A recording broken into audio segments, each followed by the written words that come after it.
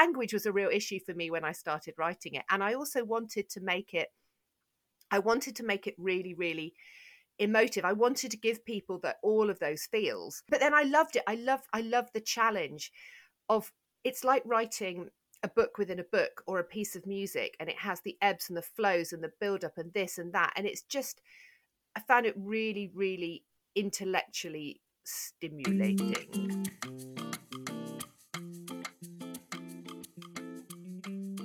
Evie Alexander is bonkers, and I mean that in the best possible way. She turned an unwieldy 200,000-word novel into the hilarious rom-com Highland Games, which was her very first novel. When she got into the groove of writing, she went so full tilt she gave herself an adrenal disorder. Evie is an absolute spitfire, and this episode was so damn fun to record. For me, it was like hanging out with a cool best friend.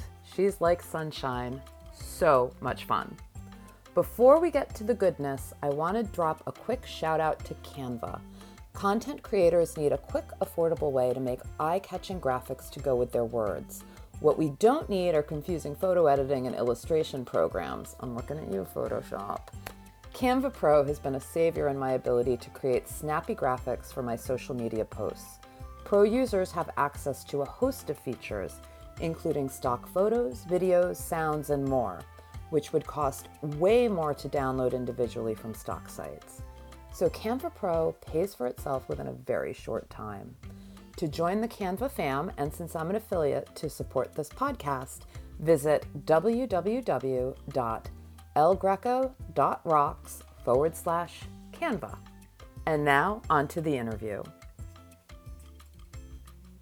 Evie Alexander is the author of sexy romantic comedies with a very British sense of humor. She takes a method approach to her work, believing her capacity to repeatedly fail at life and love is what has given her such a rich supply of material for her writing. She has written 4 steamy romantic comedies as part of the Kinloch series, the first Highland Games, released in 2021. She's also writing a series entitled Holiday Disasters with Kelly Kay, and the first book, Cupid Calamity, is releasing on February 3rd. Evie's interests include reading, eating, saving the world, and fantasizing about people who only exist between the pages of her books. She lives in the West Country of the UK with her family. Welcome, Evie, to Steam Scenes. Thank you so much for being here. I'm very excited to be here. This is so cool. So Highland Games is the very first book you've released? Yes. Okay. It is not the first book I've written. But it is the first one to see light of day? It's the first one where I thought, actually, no, this is good enough. How many do you have tucked away? Oh, so many. Really? Yes. Oh, my goodness me. So I started out, I've written since I was a little girl, and what did you say? How do you say it in America? We say primary school. Yeah, so grade school, elementary school. Yeah, grade school. When I was about, I think 6 or 7, I was given this notebook by my teacher, who I'm still in touch with. I'm still in touch with my primary school teacher, which is just epic. Wow. It's amazing. I don't know if she's read Highland Games. I was like, oh my God. And I still call her. I find it really difficult to call her by her first name. I have one of those in my life, yes. So it's amazing. I mean, I call her Mrs. Hayward, and she came to my wedding. I've known her since I was basically 6. That's wild. She was at your wedding? Yes, yeah. Unbelievable. It's amazing. And so she gave me a notebook, and she said, "You've got to write down your stories." So I started writing my stories, and I just loved writing. I love creating stories. But then I moved into making films and writing films. And I thought, this is the thing. I'm going to write and direct films. And I did that for a while. Okay. We're going to put a pin on that, because I do want to talk about that. Okay. And so I did. So I wrote all of these screenplays, and of course with screenplays, it's so much harder to get a film made than it is to publish a book. So I've had all of these stories, and then I wrote what were essentially comedy novels about my experiences in the film industry, which never saw the light of day. And then I had these endless efforts to write romance novels, which started actually by thinking, oh, writing for Mills and Boon must be so easy. Anyone can do it. I'll Oh, do it. you got caught in that Oh, trap. Yes. yes. And I was just like, honestly, I have utmost respect for anyone who writes category fiction like Mills and Boon, because it is so, so hard. It's very specific. Oh my God, it's so difficult. So they're amazing. They're amazing, amazing. So I failed spectacularly at that. And then I thought, okay, well, I'll write my own version of a romance novel, which again didn't really happen. And so actually, I've written so many books over the last couple of decades. And it's only now, I mean, also Highland Games has been through so many iterations before I actually go, okay, yeah, it's going out now. I mean, so many, it's insane. It's a completely different book, first draft, to what's out there now. Really? How long did Oh, you God. work on it for? Oh, I'm a bit mental. And so... It's good you can admit it. Oh, yes. The other day, I asked my husband for 3 words that described me, and they weren't very complimentary. Oh, no. But you're still married. Yes. Only just. And then I asked my friends, and the most common word they used was bonkers. So, excellent. So I started Highland Games about 5 years ago, and I wrote a little bit, and then I of course stopped because I didn't have any confidence, and I thought, oh, it's just shit. And then I wrote a little bit more, and then so I ended up with about probably 10 or 11,000 words of stuff that wasn't very good. Okay. And I was in a really difficult place in my life, and my friend said, you need to do something that's really special and happy and wonderful for you. And so I told her, I fessed up that I'd been writing forever. And she said, you just need to write for half an hour a day, and it would be your fun thing, just a little break from everything else. But because I'm me, I started out at like half an hour a day. And 4 months later, I had written 200,000 words.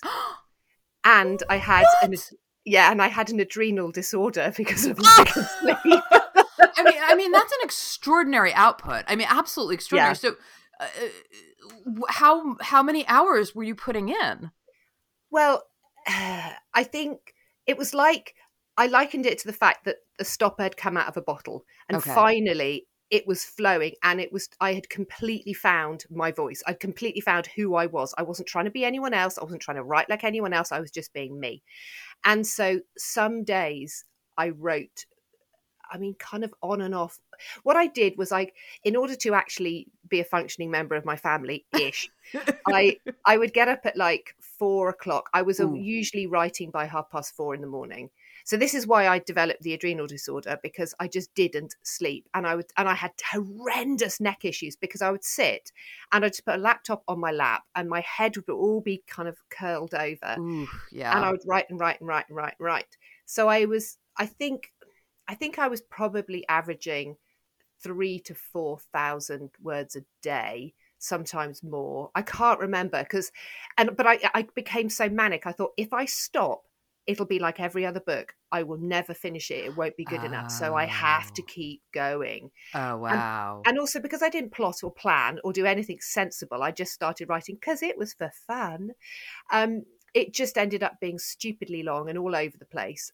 But I still thought, yay, I've written a book. And I had no idea that you can't just chuck 200,000 words of crap out there and it's going to be okay. Yeah, but I mean, I'm still over here going, you wrote 200,000 words. Like, that's epic. I mean, that's really impressive. Even if you're like, it was crap and I had to edit and all. Like, the fact that you finished a book that was 200,000 words, I am like bowing down to you. Because that's bless you. That's like fantasy writers, their books are like 150,000 words. Yes. They keep going. And I'm just like, I don't have the stamina. Like, no, it's too much. It's too much. And then, of course, the horrendous thing was that then I had 200,000 words that I had to turn into something that worked, and that took 2 years. Yeah. It took numerous beta readers, like complete strangers, some of whom are now like my closest friends, who were kind of going, "Hi, stranger. How do I put this politely? There are some issues." And then I employed my editor, and then I had other editors, or not editors, but other people that came in to help. Right. And then, I mean, it was insane. And then the worst thing was, I sent it to, so my assistant's husband is a crime novelist, and he has never read a romance novel ever, but he's like a writing guru expert. And Okay. he's like, I haven't ever met him in real life. He's 6'7", he's skinhead, and he writes crime, and he's really fucking scary. And so I thought, okay, well, I'll send it to him for a proofread. So yeah, basically I had 200,000 words. I had to split it in half. It took, to make 2 books, Highland Games, Hollywood Games. It took 2 years. It was just a complete nightmare. And then I sent him Highland Games I think it was about a month before it was being published. And I'd already changed the date, and Amazon were going, if you change it again, we will come to your house and kill you. Oh. So I sent it to him for a proofread, and he sent back a 40-page report. Yes. Did you just like at that point like close your computer and walk away? Because that's exactly what I would have done. I lost my shit / the will to live, because he had brought up some really major issues, which if I was completely dispassionate, I'd go, actually, that could be construed as an issue. But it was so fundamental for the whole thing that I ended up freaking out, of course. And then my author friend Margaret, who's just an absolute superstar, she sat on calls with me. We worked on Google Docs, so we had the whole manuscript up of Highland Games. She was in Scotland, I was down in the West Country, and over about 14 hours, we used to go have these calls. At the minimum time we're on the phone was 2.5 hours. Wow. And yeah, we were on there for hours and hours and hours fixing it. And thank God, because it's an infinitely better book. But then he's just done the same for Hollywood Games. No. Oh. Yes. It's not as bad. It's only 32-page report. Oh, you shaved 8 pages off for your second book. Congratulations. I know. Whoa. So I'm kind of curious, like what kind of, because I mean, crime writing and romance writing, these are vastly different genres here, you know, so I am kind of curious, like what was he flagging? What was coming up for him?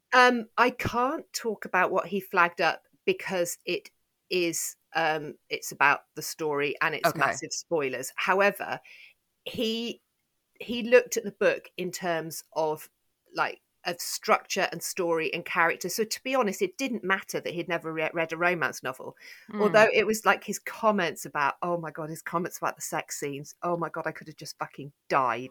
Okay, can you share one of those? Because okay, like, or a gist, like give me the gist of it, you know? Like he called Rory the Pumpatron. Oh my God!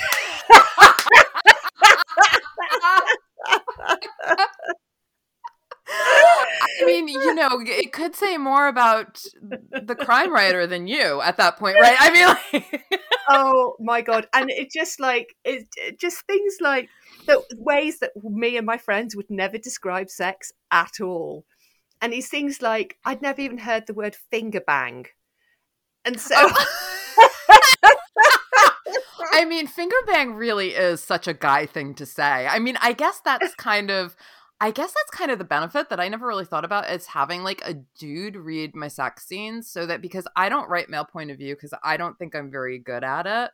And I struggle with the male voice, and the idea of writing a sex scene in a male voice is so foreign to me.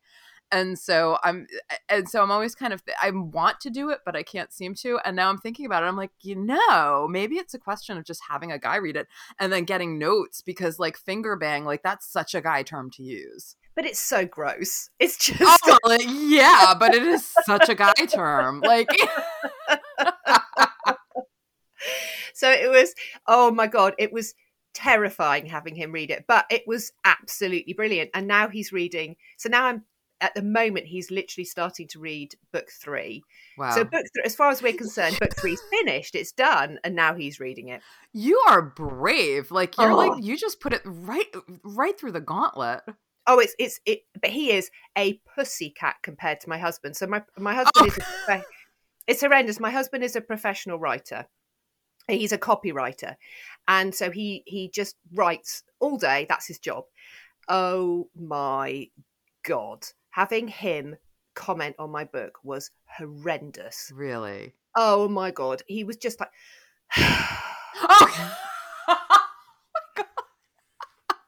Oh. You're just surrounded by this. Yes. Yes. Holy And shit. so honestly, I think the bravest thing I've ever done is give it to these two blokes and have their comments and then work from them. I mean, that's kind of mind blowing too. I mean, do you feel like, I mean, particularly with your husband, do you feel like that was useful, or are you just like, yeah?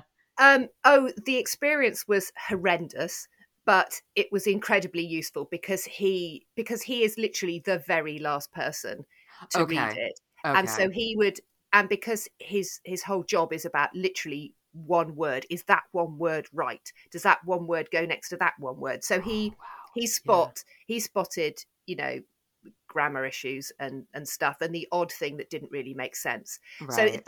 there are always going to be things that go through the net, always. Right. And he was just she says, fingers crossed, touch wood, but basically after he's done it, after we've gone through like so many layers of proofreading, it's obscene. um After he's done it, I think we will probably only have one mistake in the entire book. That's what she says. Amazing. Yeah. Amazing. Because, yeah, like you said, something always slips through the net. Always. Always. I mean, it's insane how much slips through. So, Amy, my editor, will do it and do all the edits, and she'll do a proof. Mike will do his version, his proofread, 40-page report proofread, and then I make changes. Then it goes back to him. Then it goes back to Amy. Then it goes to Margaret. Then it goes to some other alpha readers. Then it goes to my husband, and it just goes through. It's like trickle, trickle, trickle, trickle, until we think we've got absolutely everything. Wow, you really have a huge team on this. Yes. I mean, that's Yes. really extraordinary. So how long does it, I mean, obviously, I, the Highland Games was a little bit of a different thing because you actually had 2 books in there. Yeah. Oh, yeah. And that has been, it's it's very difficult. I think I'm worried that it's a difficult sell because people think it's like a sequel, and it's kind of not. It's kind of a continuation of the story. So they're both standalone. They Mm-hmm. both work on their own, but they are best read one followed by the other. And it was never into. I would never ever recommend anyone does this because it's difficult to kind of sell it, I think. But it's just how it is. And Right. I just had to do that. I had no choice, really. Right. Um, so I want to sort of back up for a minute Hmm. and go to when you were writing and directing film. Yeah. How do you think that helped you, or maybe it didn't help you when it comes to writing the novels? It did and it didn't. Mm. Let's start with how it didn't. So, I had no idea about this concept called head hopping, which means that basically, for anyone who doesn't know what head hopping Yeah. is, which I certainly didn't, you're in a scene and it's from one person's point of view, and then if you change, you can't change mid scene. You've got to. It's all from one person's point of view or all from another. And so I was within scene going from Zoe's head to Rory's head to his head to her head. Da, da, da, da, da. So that was a mess because I was just used to writing screenplays where it's just, okay, there's a bit of dialogue, there's a direction, there's a Right. dialogue. So that never crossed my mind. And the point of view is constantly flipping in film very Yes, and quickly. it is Yeah. very confusing to the reader. Um, so that was a disadvantage. But the advantage is that even though of course ironically I didn't follow it at all, I knew about the 3-act structure. I knew how you should structure any story, whether it's a play, whether it's a film, whether it's a book. I know what makes a good story. I know about the hero's journey. I know about tropes and genres and all of this. I didn't apply it, but I knew it. because I was an idiot, and because I never knew that I was actually going to get my finger out my backside and do this properly. I kind Right. of did it for fun, and then yeah. But now when I write, I am right from the get-go. I'm going, okay, where are my beats? What's happening in the acts? Like what I'm writing at the moment, I'm now planning my second act, moving up to the midpoint, and blah blah blah blah blah. So Okay, because it sounds like Highland Games was pantsed completely, 100%, and so 100%. now you're moving into more. Are you like now hardcore outlining, or are you a little bit kind of plantsing, as we say? Yes, I love that plant thing. Yes, I'm definitely planting. So the first book, after I'd done Highland and Hollywood Games, I was going to write um it's all really complicated because in Hollywood Games, which is essentially the second part of the story, Right. there are two other couples in that get their happy ever afters, and they're in the first draft they had them within Zoe and Rory's story, and people said no, but they're their own books, or at least one of them is. And so I thought, okay, so I'll write a novella for one of them, and that didn't go according to plan. Says the woman who wrote a 200,000 word. Yes, yes, yes. I'm such an idiot. So I should have known. So I started writing, and then I realized that, holy shit, not only was this the best thing I had ever written, but it was actually easily going to be a long book. So then Okay. I thought, okay, I am actually going to try and do this properly. But it still was a bit pantsing. So I can't obviously say 'cause it's a spoiler, but the most important part of the male character's backstory, I didn't even know until I started writing it a third of the way through. Isn't that wild? Because Yeah. I plants. I've tried so hard to outline. I really want to be a planner. Like I want Mm. to. But then I always, no matter how much I outline, I'll be writing and all of a sudden I'll just go in a completely different direction. And then 17 chapters later, I'm like, oh, let's see what the outline says. And it's like, Yes. and you're like, yeah, that train left the station like in chapter 5, you know? So I'm kind of, I always struggle with that. And I'm the same way. Like I have to be writing and then all of a sudden I'll discover Yes. something that Yes. happened to my character in their childhood or whatever it is that will kind of almost reshape the character as I'm writing it. Yes, and I think that's what when you leave room for that creativity and that beautiful kind of brilliance that comes out, I just love it. But Yeah. so this third one, I ended up actually getting little pieces of paper. This is how high tech I get. Little pieces of paper all over the living room floor when I was trying to plan like the second half, because I always struggle after the midpoint, going towards Mm. the end of Act 2 and all of that. So I wrote it all down and on these little pieces of paper. And when I'd finished book 3, it was the most insane experience because it had taken me 2 years of complete nightmare to sort out Highland Hollywood Games. And I thought I was done with them. Ha ha ha, how little how wrong I was.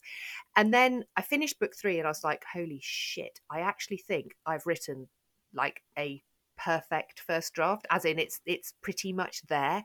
Right. And I thought I must be insane. So I put it in a drawer, forgot about it, and then went back to it. I was like, actually, no, I think this is really good. I don't think this is. Obviously it needs editing, but I don't think there's anything fundamentally wrong. Where with Highland and Holly Games, everything was wrong. Oh. So, yeah. So, but I sent it to my editor, and I said I might be insane, and she just said, no, this is, and she says it's her favorite book that I've written, and and she loves it, and I love it, and. So I think now I can, from now, so the piece I'm writing at the moment, even though I'm trying to write a novella and I'm really struggling again. And my editor said, but this idea is so brilliant. It should be a full length. I said, no, I'm committed. I'm committed to this being a novella. But I am definitely going, okay, I must plan the kind of the shape of it in order I just can't do another 2-year stint of trying to fix something. You know what I mean? Yeah. No, of course I do. Because at this point, I mean, I hate to say like the market gets in the way to a certain degree with what we're writing, but the market gets in the way to a certain degree with what we're writing. And Yeah. it's hard for readers. Readers don't have 2 years to wait, which Nope. sounds weird when you say it, but they really don't. And so there is a pressure to keep pushing those books forward and getting them out into the Ugh. world. I mean, I have felt horrendous pressure in this regard because Mm-hmm. everyone I speak to says, oh, well, if you're a romance writer, a book every 3 months. And I cannot I do that. can't do that. I mean, my book's an average 85,000 words Yep. long. Yep. You Mine know, too. they go through, as I've just explained, so many layers of editing Yeah. and gestation and thinking, and as well as writing the bloody thing. I cannot do that. It's just absolutely impossible. But you're right, I do feel that pressure to get them out, but I can't. I've got to be true to myself. I think everyone has their own journey, and my journey has to be mine. Yes. Yeah, absolutely. And I'm just throwing this out here. Kristen Ashley, her novellas are about 60,000 words. So there is no. Really? Yeah, so there are no rules. There are just no rules. I know, and I think it's really important to write what is right for you, because I've read Yeah. some. I will not name names. Obviously, I've read some romance novels, and I was just like, I didn't know how long they were, but I was reading them, going, "This is way too long." You know, Yeah. the characters have done what they needed to do, Yeah. and yet, What? Yeah. and then I read another one, and the book ended at 72%. And then all this Yeah. random shit was added in. I was like, why? Yeah. Yeah. It's really interesting because I feel like sometimes when I am reading those very specific, like Mills and Boone, Mm, Harlequin, like those very, very specific books that you're writing in a very specific way, I always feel I prefer the books that meander a little bit. mm, I mean, not necessarily on and on and on, but I always feel like I didn't get quite enough from the mm. ones that follow that sort of formula. But the formula is great and people love it. Like people devour that formula. I can't write in it, much to my chagrin, because honestly, it would make my life easier if I could. Oh, I know. And I think, God, if I could just do what I do, but, 60,000 or Yes. 50 or 40. Like, I was having a chat with a British author, and her books average, and she does not call them novellas. They average 40,000. Some are much, much lower. I was writing for a very tiny ebook imprint a couple of years ago, which is Romance Imprint, which is where my first Rockstar book came from. And Mm, it was terrible. It was very badly edited, and they capped me at 50,000 words. So, which is not my strong suit. And so it just wasn't a good book. mm, And when the rights came back to me and I rewrote it into the book that I wanted it to be, and the editing was way better and all of that. It was just and it just came out to be about 75,000 words, and my first in a series is always the shortest. And then mm. as I get deeper into the series, things get longer and longer and longer. But 50,000, it was just it was too tight. Like they're just Mm. I feel like I can't tell a proper story in such a limited word count. Yeah, I mean, I definitely found that. So I'm doing this novella series with Kelly, and the first one's coming out obviously February, and then I'm writing the second one at the moment, and it is just such a joy. I mean, God, Mm. it's just a hilarious idea, but again, trying to go, okay, I have less time to tell this story, so how am I going to make this work? And actually, me and Kelly, one of the reasons we wanted to do it was the intellectual creative challenge, because Kelly's books are really long. Mine are, average 85. And, Kelly, like her first, she writes series of 3 or series of 2. And so for us, it was a really good exercise to go, okay, well, can you do it? Let's give it a go. There are some romance writers that write like 10,000 word books. There's a whole readership out there that just craves those sort of like shots almost, you know Yes, what I yes. mean? And Oh, that they can yes. just flip through at the doctor's office or flip through in Yep. line at the DMV. And there's like you can but I can't tell a story in 10,000 words. I'm hopeless. It's so difficult. But yes, I know people who, because when I was looking for people for my ARC team, and I asked author friends, they said, "Oh no, not them," because they basically just like these short reads. It is like a shot. It's like a, yeah, I'm getting my romance fix, and we don't want to go too long. Yeah. Yeah, and that doesn't work for me because I really like getting deep into character. Mm. I wonder if that because my background is theater. So Ah, I worked in theater and film and TV for a number of years, not on the creative side. I was doing publicity.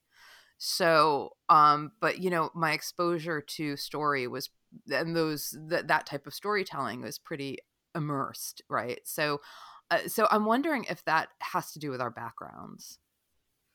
well, it's really interesting you say that, because I have had so many people say how visual my writing is, Yeah. and how they can imagine it, and how they can see it as people who have no idea that I came from film go, I can see it as a film. And I think so what it's like in film. It's about, well, in anything really, it's about, particularly in a scene, it's about getting in late to the scene and coming out early. Mm. So it's just the most important part, the most. And also with writing a screenplay, it is visual.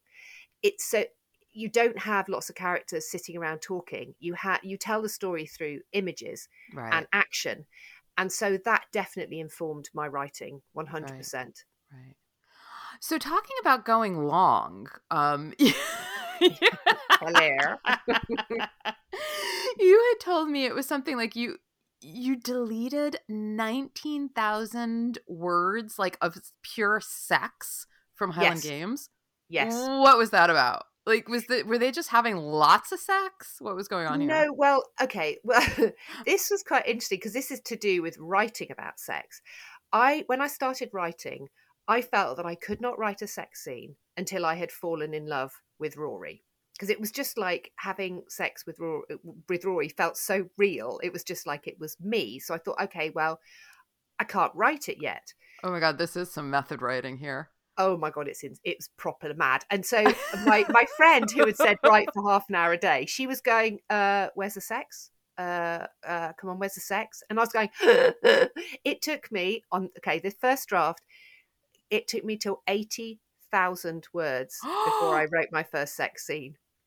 80,000 words. It was Wow, that's a slow burn. Okay. I know it's not like that now. It's not like that now. But yes, it took me so long. And then I found that once I'd got them to have sex, it was just like, well, they wouldn't want to stop.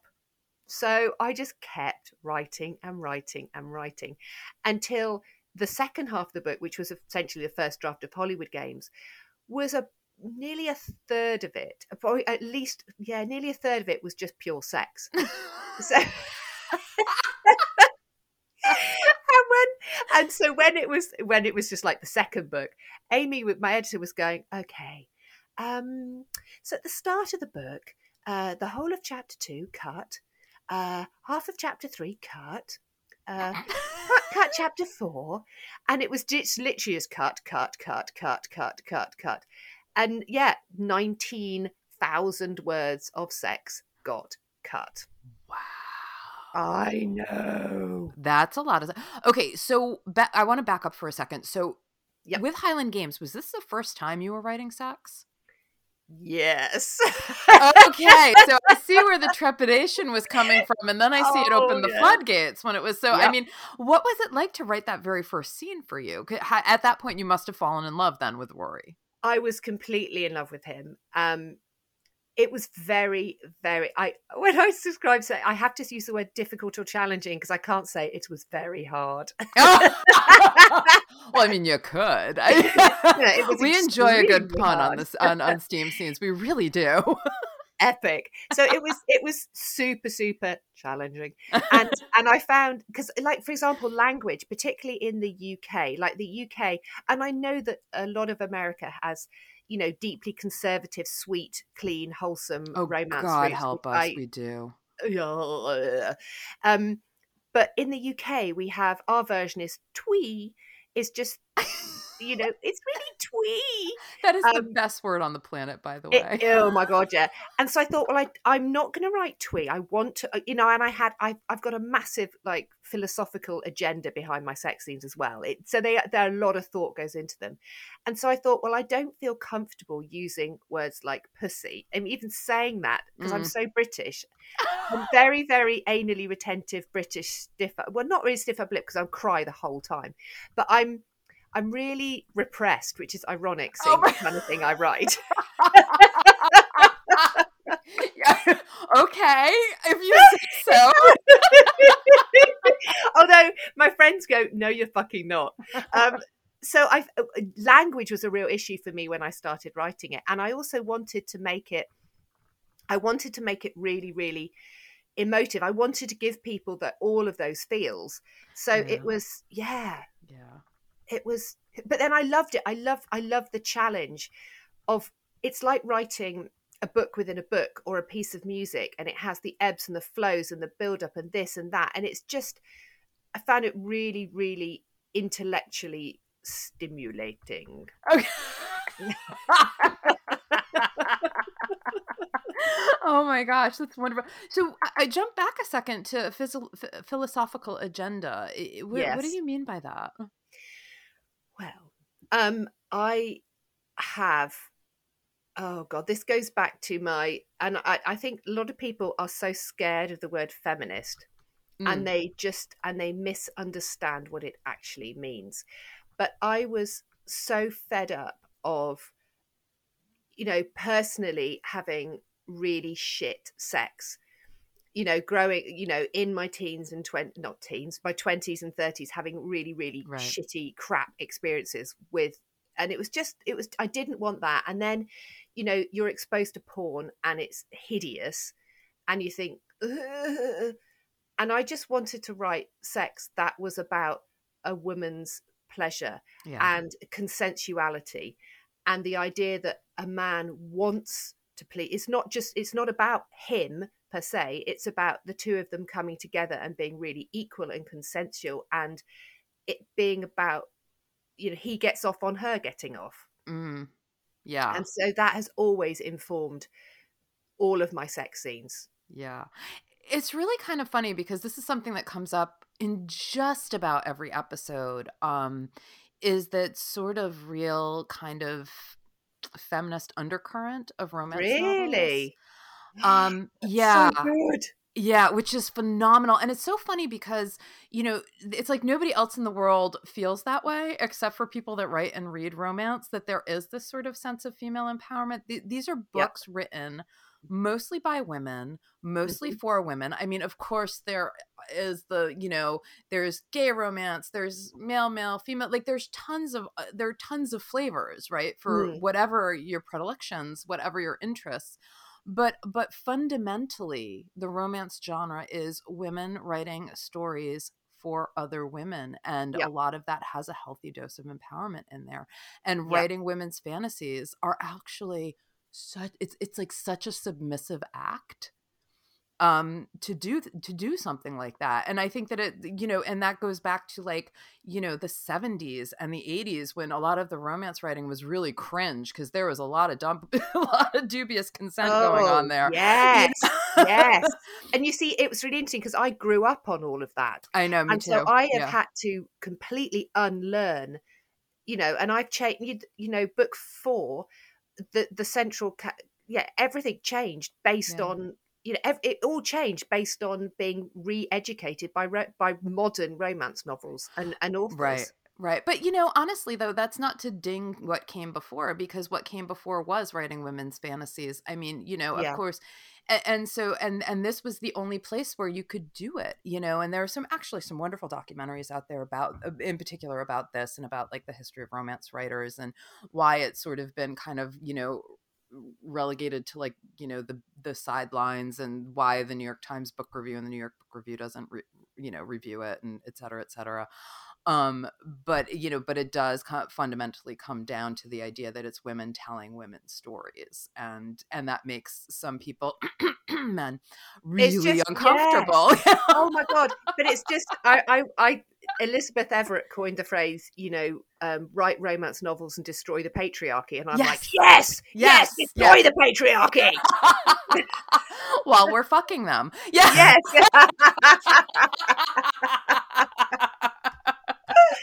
Oh my god, you're so fun. I love this.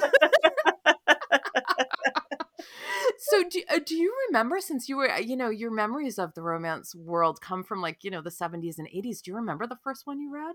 I do. I remember, and I remember where I was. I remember all about it. I remember being in my friend's house upstairs, and her mum had a copy of the Thornbirds, and she just Mm.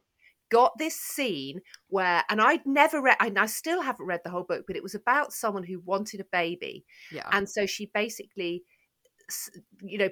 got her husband to basically have unprotected sex with her. And I just remember feeling all kind of funny and warm inside and thinking, ooh, ooh, ooh. So yeah, that was my first ever experience of reading like a romance novel. Wow. Do you remember the TV series that they made of that? Richard Chamberlain. I wasn't allowed to Yeah. watch it. Well, I wasn't. We didn't have a television in our house till I was 12. Oh, Can you imagine going to wow. school with everyone? Every people have TVs in their room. We don't even have one in the house. Wow. Oh yes. Wow. Yeah, I remember my mom watching it, and like sort of like me kind of like hovering, outside of the den, like watching her watching it. Yeah, I remember that was a really big deal. And Richard Chamberlain was wonderful. Oh my God, I know. All I remember is, I just remember him from it, even though I never even saw it. I remember him. But of course you remember Richard. Yes. Oh my gosh. So, okay, so you write your first sex scene and it like opens the floodgates, but Yep. to write that first one, like just in terms of like, take me through what, like, you sit down at your desk or wherever it is that you're writing, and was it like a lot of like type delete, or were you really able to get into it? No, it's they always take the longest time. They do, right? Yeah, They mine really too. do. And it's like your writing's flowing, and I can write dialogue like nobody's. I could, if a whole book was dialogue, I'd be happy. I'd be like, blah, blah, blah. But then it comes to this and I'm like, oh. So it was like I had to completely choreograph what was going to happen, where it was going to happen. I had to kind of imagine the entire thing from start, beginning, middle, end. And then I would work my way in. But oh my God, the amount of times that I write, because there are only so many words you can use for, hand, head, eye, touch, Yeah. feel, pleasure. There are just like, how many words are there for pleasure? Do you have a crutch word? I find I have like one word, like slid, like repeatedly, and I have to catch I'm like, okay, that's my crutch word. I need to get rid of that. I have so many, mainly, hand, touch, but it's just, so what I do is I go through them and I do like a, overused words things on them, and I just cut, change, and I have, the thesaurus that I created, because I made my own sex thesaurus, because yes, I think, okay, because wait, is this the same as the sex index, or is it different? No, sex in I'm all over the sex. Look how repressed I am. So we have a thesaurus and an index. Okay. So I have like my how-to that I wrote, and then I have a thesaurus, and then I have the sex index. So the sex index is different. The sex index is what I invented to go at the back of every book, so that you can just flick to the back and go, okay, right, it's this page, it's this page, so you can find the naughty bits easier. Yes, yeah. It's a public service. We do it for you. Yes. But what is your thesaurus? So I realized when I started writing that there were only a few words to describe certain things. So I then created like this Word document, which was just all of the words that you could use for this, all of the words you could use for that, all of the words you could use for the other. And so I used that to reference my writing. So I used that when I was writing the sexes to try and make it interesting, because otherwise, I mean, I remember reading a review of one of Lyssa Kay Adams's Bromance Book Club series, and this reviewer said, oh my God, she was like reviewing book 3. In book 3, she used the same phrase in sex as she used in book 1. And I'm like, give her a fucking break. Well, first of all, how can you remember that from book 1 to book 3? That's crazy. It's, well, partly I can kind of get it. Like if you have a specific phrase like plundered his mouth or plundered her mouth like a pirate, right? Or you're using that, then you're like, okay, plunder like a pirate, and then you read it again, like, I'm sure I've read that before. So I think there are certain phrases, and so when I write, I'm like, shit, have I used the phrase shower of sparks before? Yes, I probably have. Okay, I'm limiting myself to once per book.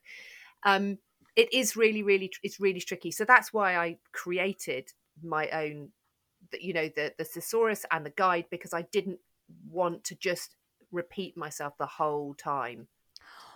Well, okay, so on your blog, you had a post about how to write a sex scene that I thought was really cool, because you pulled in this idea of using elemental imagery, which I had never heard before, and yet makes total sense. And I thought that this was absolutely brilliant. So using elemental imagery is meaning earth, air, fire, water. So you're sort of like, a cool, he's a tall drink of water, or what, which is terrible, but or like, his touch lit my skin on fire, like those sorts of things. I thought that was absolutely brilliant. Where did you sort of come up for that? Well, it's when I was writing the sex scenes, I was I'm always thinking about my imagery and my sentences and Right. where things go. So I Right. don't want to mix, imagery, so that if even if I'm talking about something completely different, I don't want to be using fire imagery and then start talking about air or Mm. earth. And so I realized that actually what I needed to do was to get all of these, so to build this, for example, like going towards having an orgasm could be described as like a volcano, for example. So okay, Right. so how do you can't use water words with that, or if you Mm. like you're drowning in sensation, you can't use fire words with that. So what I did was, when I was writing, so you could imagine like an orgasm, it could be an explosion, or it could be a A, wave, a or it could flood be, or yeah, yeah. flood, or it could be like crush, like a kind of explosion, or rocks, or anything, or you're floating on air. And so what I did was I grouped all of these words together. So fire, you've got like blazing, blistering, burning, scorching, smoking, sparking, flare, flash, flame, fire. And then the water, you've got like dissolving, floating, flooding, gushing, pounding, rippling, running. And when you start to think like that, it helps you become very creative. And the reader won't necessarily notice, but they will be drawn in, and they won't be kind of kicked out. Things that Mm. will kick the reader out, where the reader goes, "You what?" This is absolutely brilliant. And does that mean like for each sex scene you say, okay, this sex scene is going to be an earth, or this is going to be a fire, or this is right? Or in a way, does it make its way as part of the outline Part ish? what I do is I start off and I'm going, okay, so for example, the sex scene that I'm going to write, I haven't even thought where it is, but I have this idea that it's going to start. They're going to kiss for the first time. Massive spoiler, because if I do write this, they're going to go swimming in a river. It's really hot, so they've gone on a hike. They go swimming in a river. They kiss for the first time in the river, and then maybe they have sex. So I might think, okay, well, where are they, and what is the imagery that's going to come most to mind? Is it more earthy because they are literally on the earth, or is it more watery because they're kissing in the water? Where does it go? So I think I start the scene and then I go, okay, this is where I'm going with this. How cool. I am totally trying that in my next sex scene because I thought this was like particularly inspired. Oh, well, I hope it helps, because it's been really, really useful. And also it means that you keep a cohesiveness about it. So you Yeah. don't jump from going like, oh, and then her orgasm detonated, and then she was flooded with Yeah. this, and then she was grounded. And Yeah. you don't necessarily realize, but if you start to go into real detail, like I'm such a perfectionist with the sex scenes, you can think actually you can do so much more with them. Yeah, yeah, and it's sort of funny because it forces you to not kind of mix your metaphors, I Mm, guess, and yep, where you're able yep. to sort of stay on this one track that I thought was really, really great. And I know that I think I lean on fire, for example. Yep. Everything is always a little scorchy in my scenes, but this is really cool because now it's going to kind of force me to rethink, well, where are they in the story, and Yes. what does this feel like for them? Because your first moment with somebody is probably going to be burning hot, Yep. right? But then like your second moment, let's say you've been overcome with passion, it's Yep. burning hot, but that second moment where maybe you're falling in love, right? Like you're Yep. really like moving into what is that air maybe? Because you're starting to float, right? Yeah, or it could be that the fact that they're falling in love is very scary because of who they are and their backstory, and they feel that you could go for Earth. You could get this idea that they are fracturing. Their body is kind of cracking. Oh, that's a good Do you one. see what I mean? And Yeah. then and then, or it could feel that their sense of self is dissolving because they don't, and everything feels fluid, but they don't feel necessarily comfortable with it. Mm, So there's so many different ways you can go with it, and I think it all comes from the characters, because yeah, in my books, every time they have sex, it is different, and and it's about, you tell the story through the sex and through their right. connection. And And you're right. Yeah, go on. yeah, no, no, and it doesn't mean different like okay, well, we're going to do it on the bed, and then we're going to do it on the No, kitchen counter, no, and then we're going no, to, no. because you could actually be in the same damn position, but Yes. because each moment and each Yeah, feeling in that moment is so different that it then changes. And that took me a totally. bit to get to. Like, it has taken me some time to get comfortable with letting the emotions drive the story, if that makes Yeah, sense. I'm yeah. always like, I'm the one that always wants to plant a gun or have something explode. Yeah. Excellent. Amazing. Because I feel like I need something else to sort of propel that story forward, and it's really taken me some time to be okay with, maybe it's just their feelings for each other that is pushing the Yeah. story forward. So, I mean, and this is going to be a massive spoiler, but in my book 4, the main male character has never had sex with anyone before. He's never even kissed anyone, and no Oh one. my God. Oh, I know. And he was, yeah, and this was how much I changed who he was. And he was, and because of that, and no, except no one knows. Nobody has any clue. And so when the woman has sex with him, he is a certain way because he's never done this before. And she has no idea. Oh And it man. was just brilliant. And then so the next time it's slightly different, and then the next time, as his confidence grows, it's even, and it's just, so it's all about character. It's all about character and emotion and where they are with each other. Right.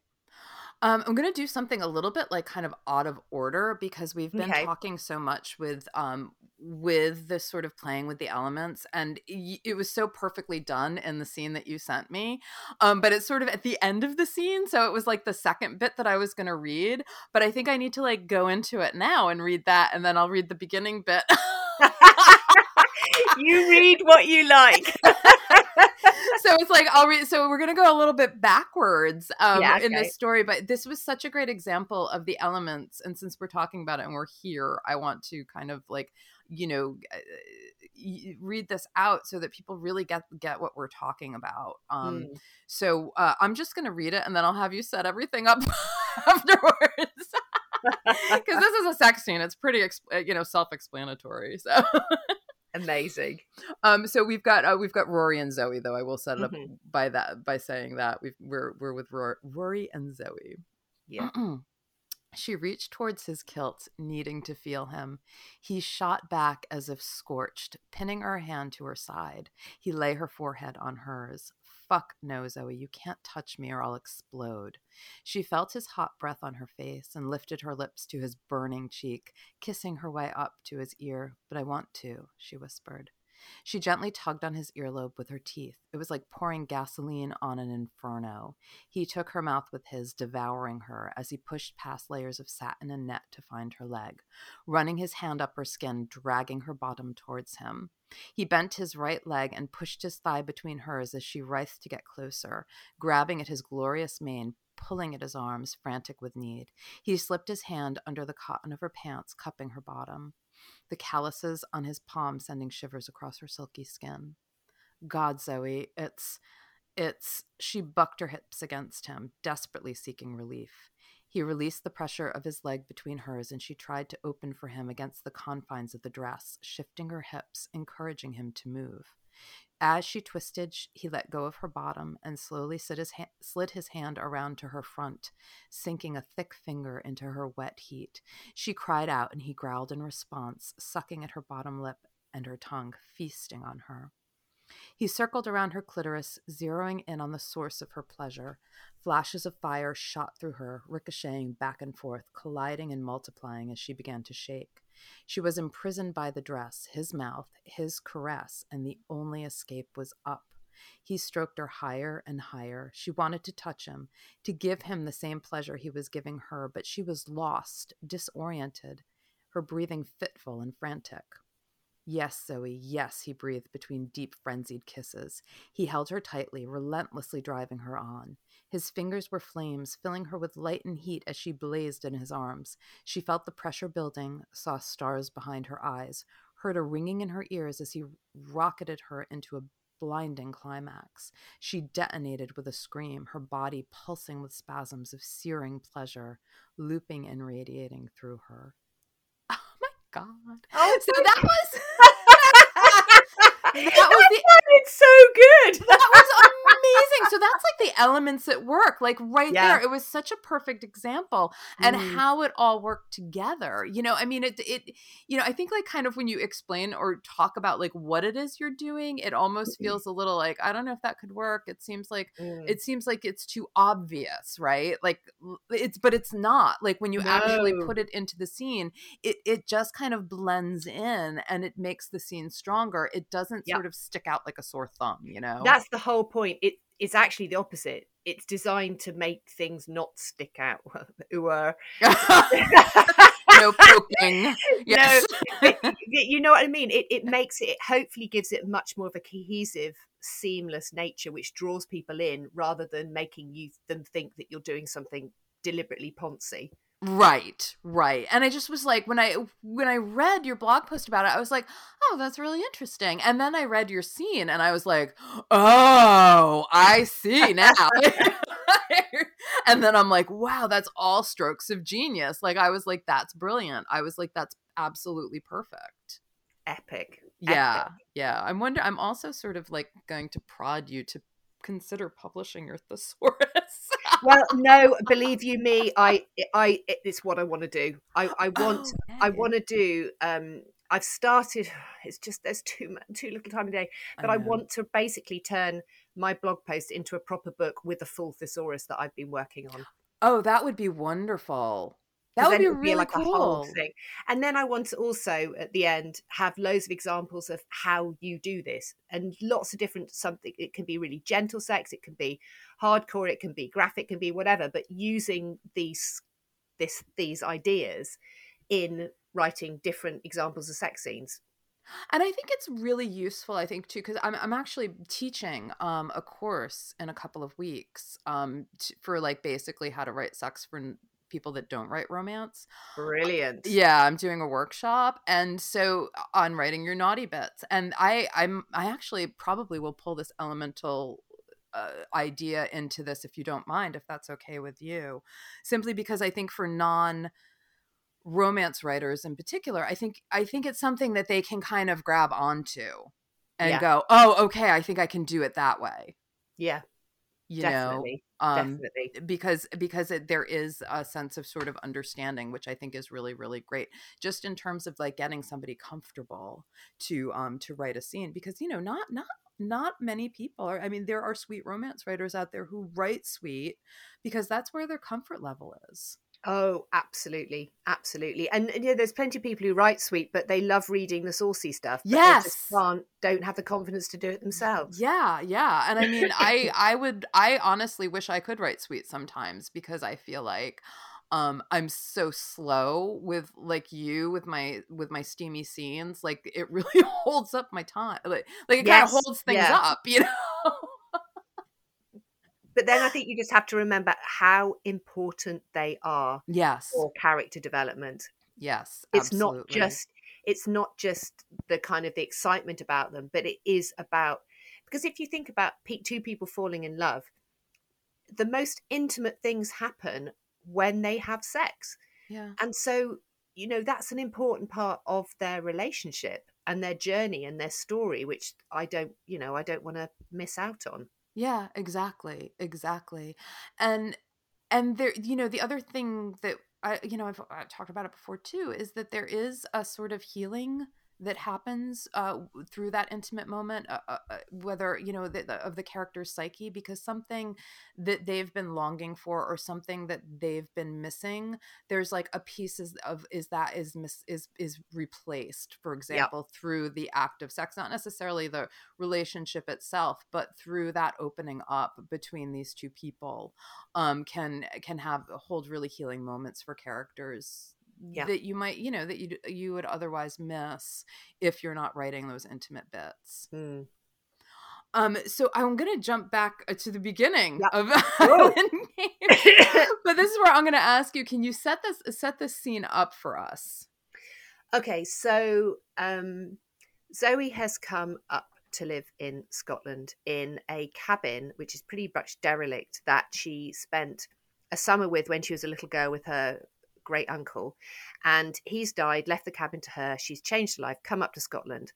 And her neighbour, who's this very, very grumpy, gruff, kind of half Thor, half, I don't know, so grumpy man with an axe, he wants to live there. And so he's just like, who the hell are you? And what are you doing in essentially my cabin? She's like, well, here, I own it. And so they really, really like each other, but they think that the other one really, really doesn't. And so Zoe has this idea to publicize the local castle by getting Rory to taking photos of him. And she persuades him to, put on a kilt and wave a sword around because he's so hot. And he's just like, and then she suddenly she comes to the realization during the photo shoot, hang on, I think he actually likes me. But he's someone who's never going to say anything. So she goes, okay, right. And she's wearing they're pretending to take these marriage shots. So she's dressed up in her friend's wedding dress. And so she basically kind of does a little kind of flounce, and obviously looks utterly gorgeous, and presses herself up against him. And he's just like, ooh. And so Fiona, who's taking all the pictures, has to leave conveniently because her baby's just, I don't know, filled its nappy. So she buggers off.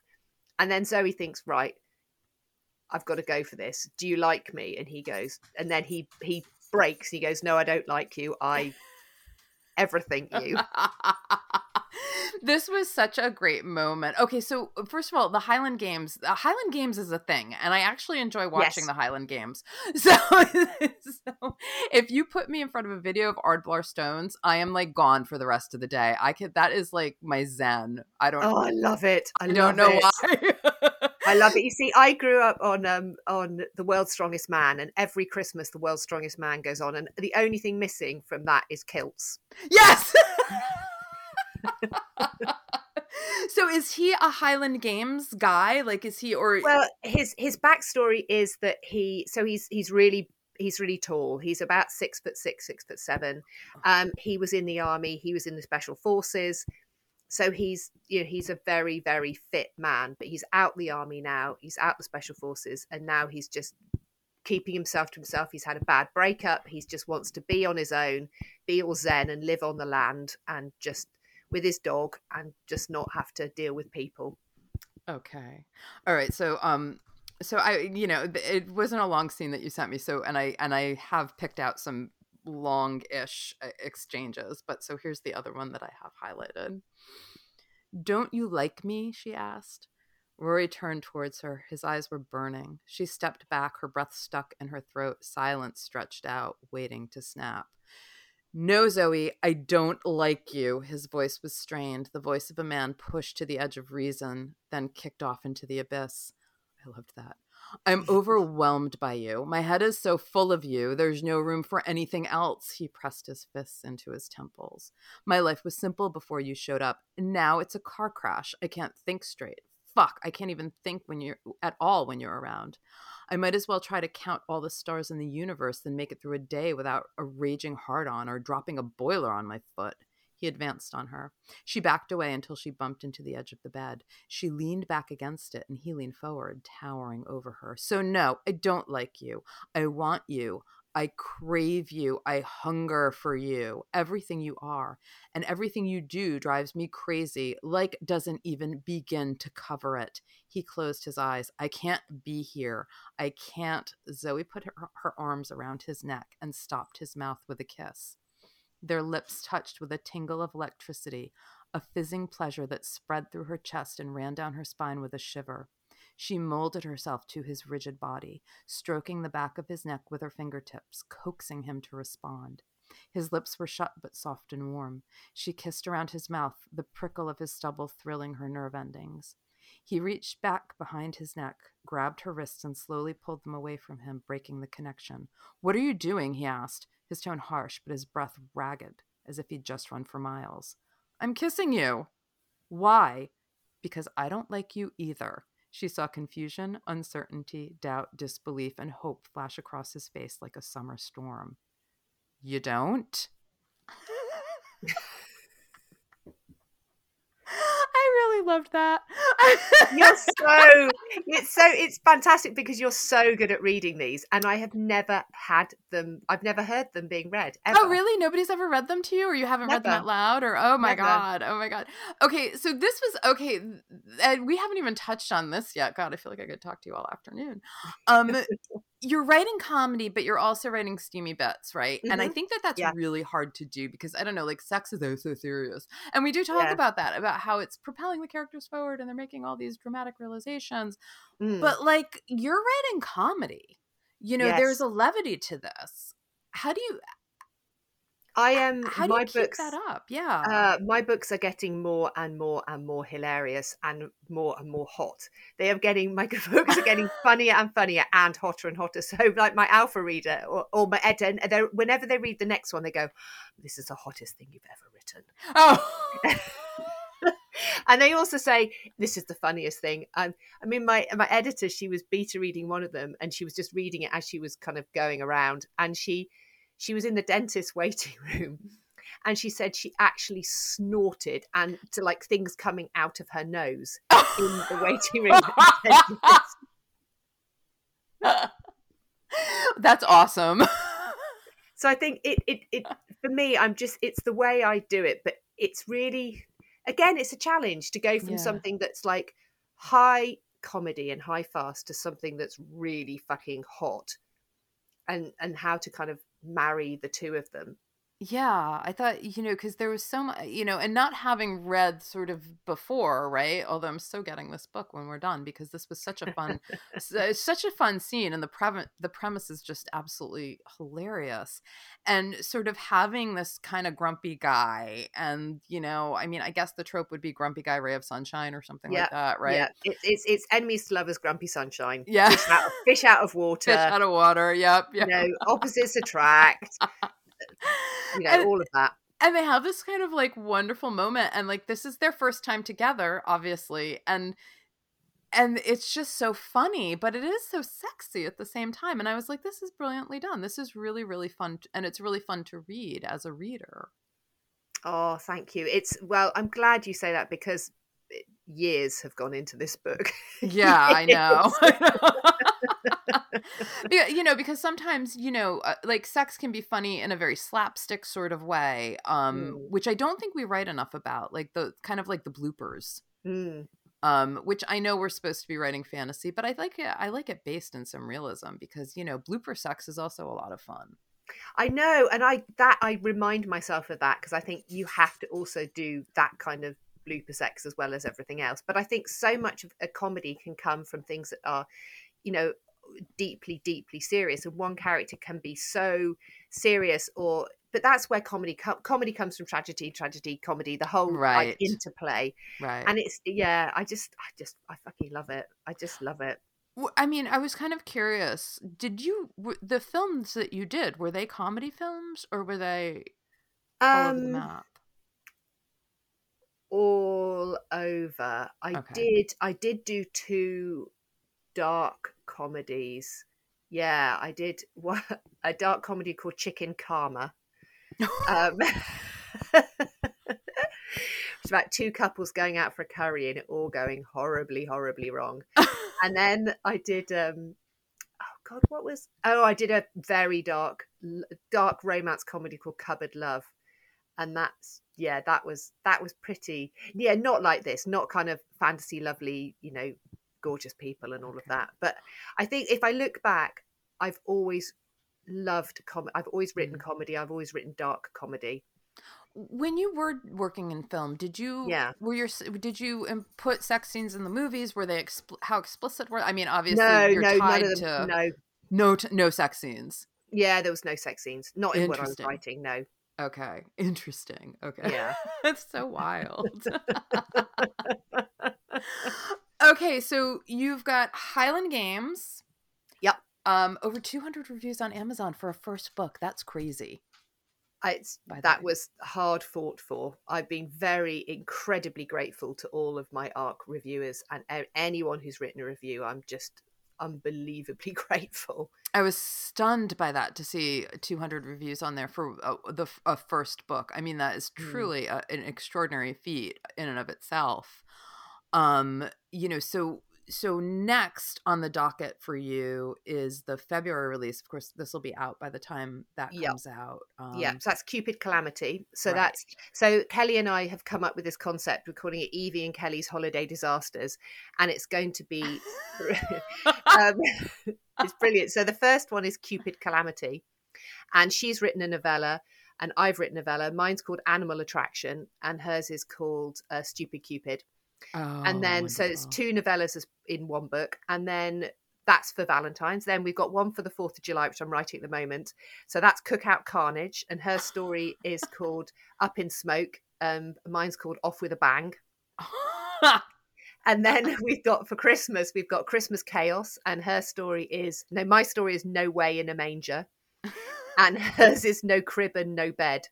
So Oh, fun. so it's been brilliant. So the Valentine's Day one, obviously out in Feb. The Cookout one for 4th of July is going to be 6th of June. And then Christmas Chaos is 18th of November. And then in between them, Hollywood Games, 4th of April, which I'm ludicrously excited about. And then it's like you can't have your favorite child, but I do. And and that's Kissing Games, the Unexpected Book 3, which I never intended to write. And then when I did, it was just like the most beautiful thing of perfection in my eyes, only in my eyes. So that's coming out probably in September, and I am so in love with the story and the characters. It's just, I'm obsessed with it. Okay, well then you're gonna have to come back and we'll talk about the obsession. Oh yes, so obsessed. Yeah.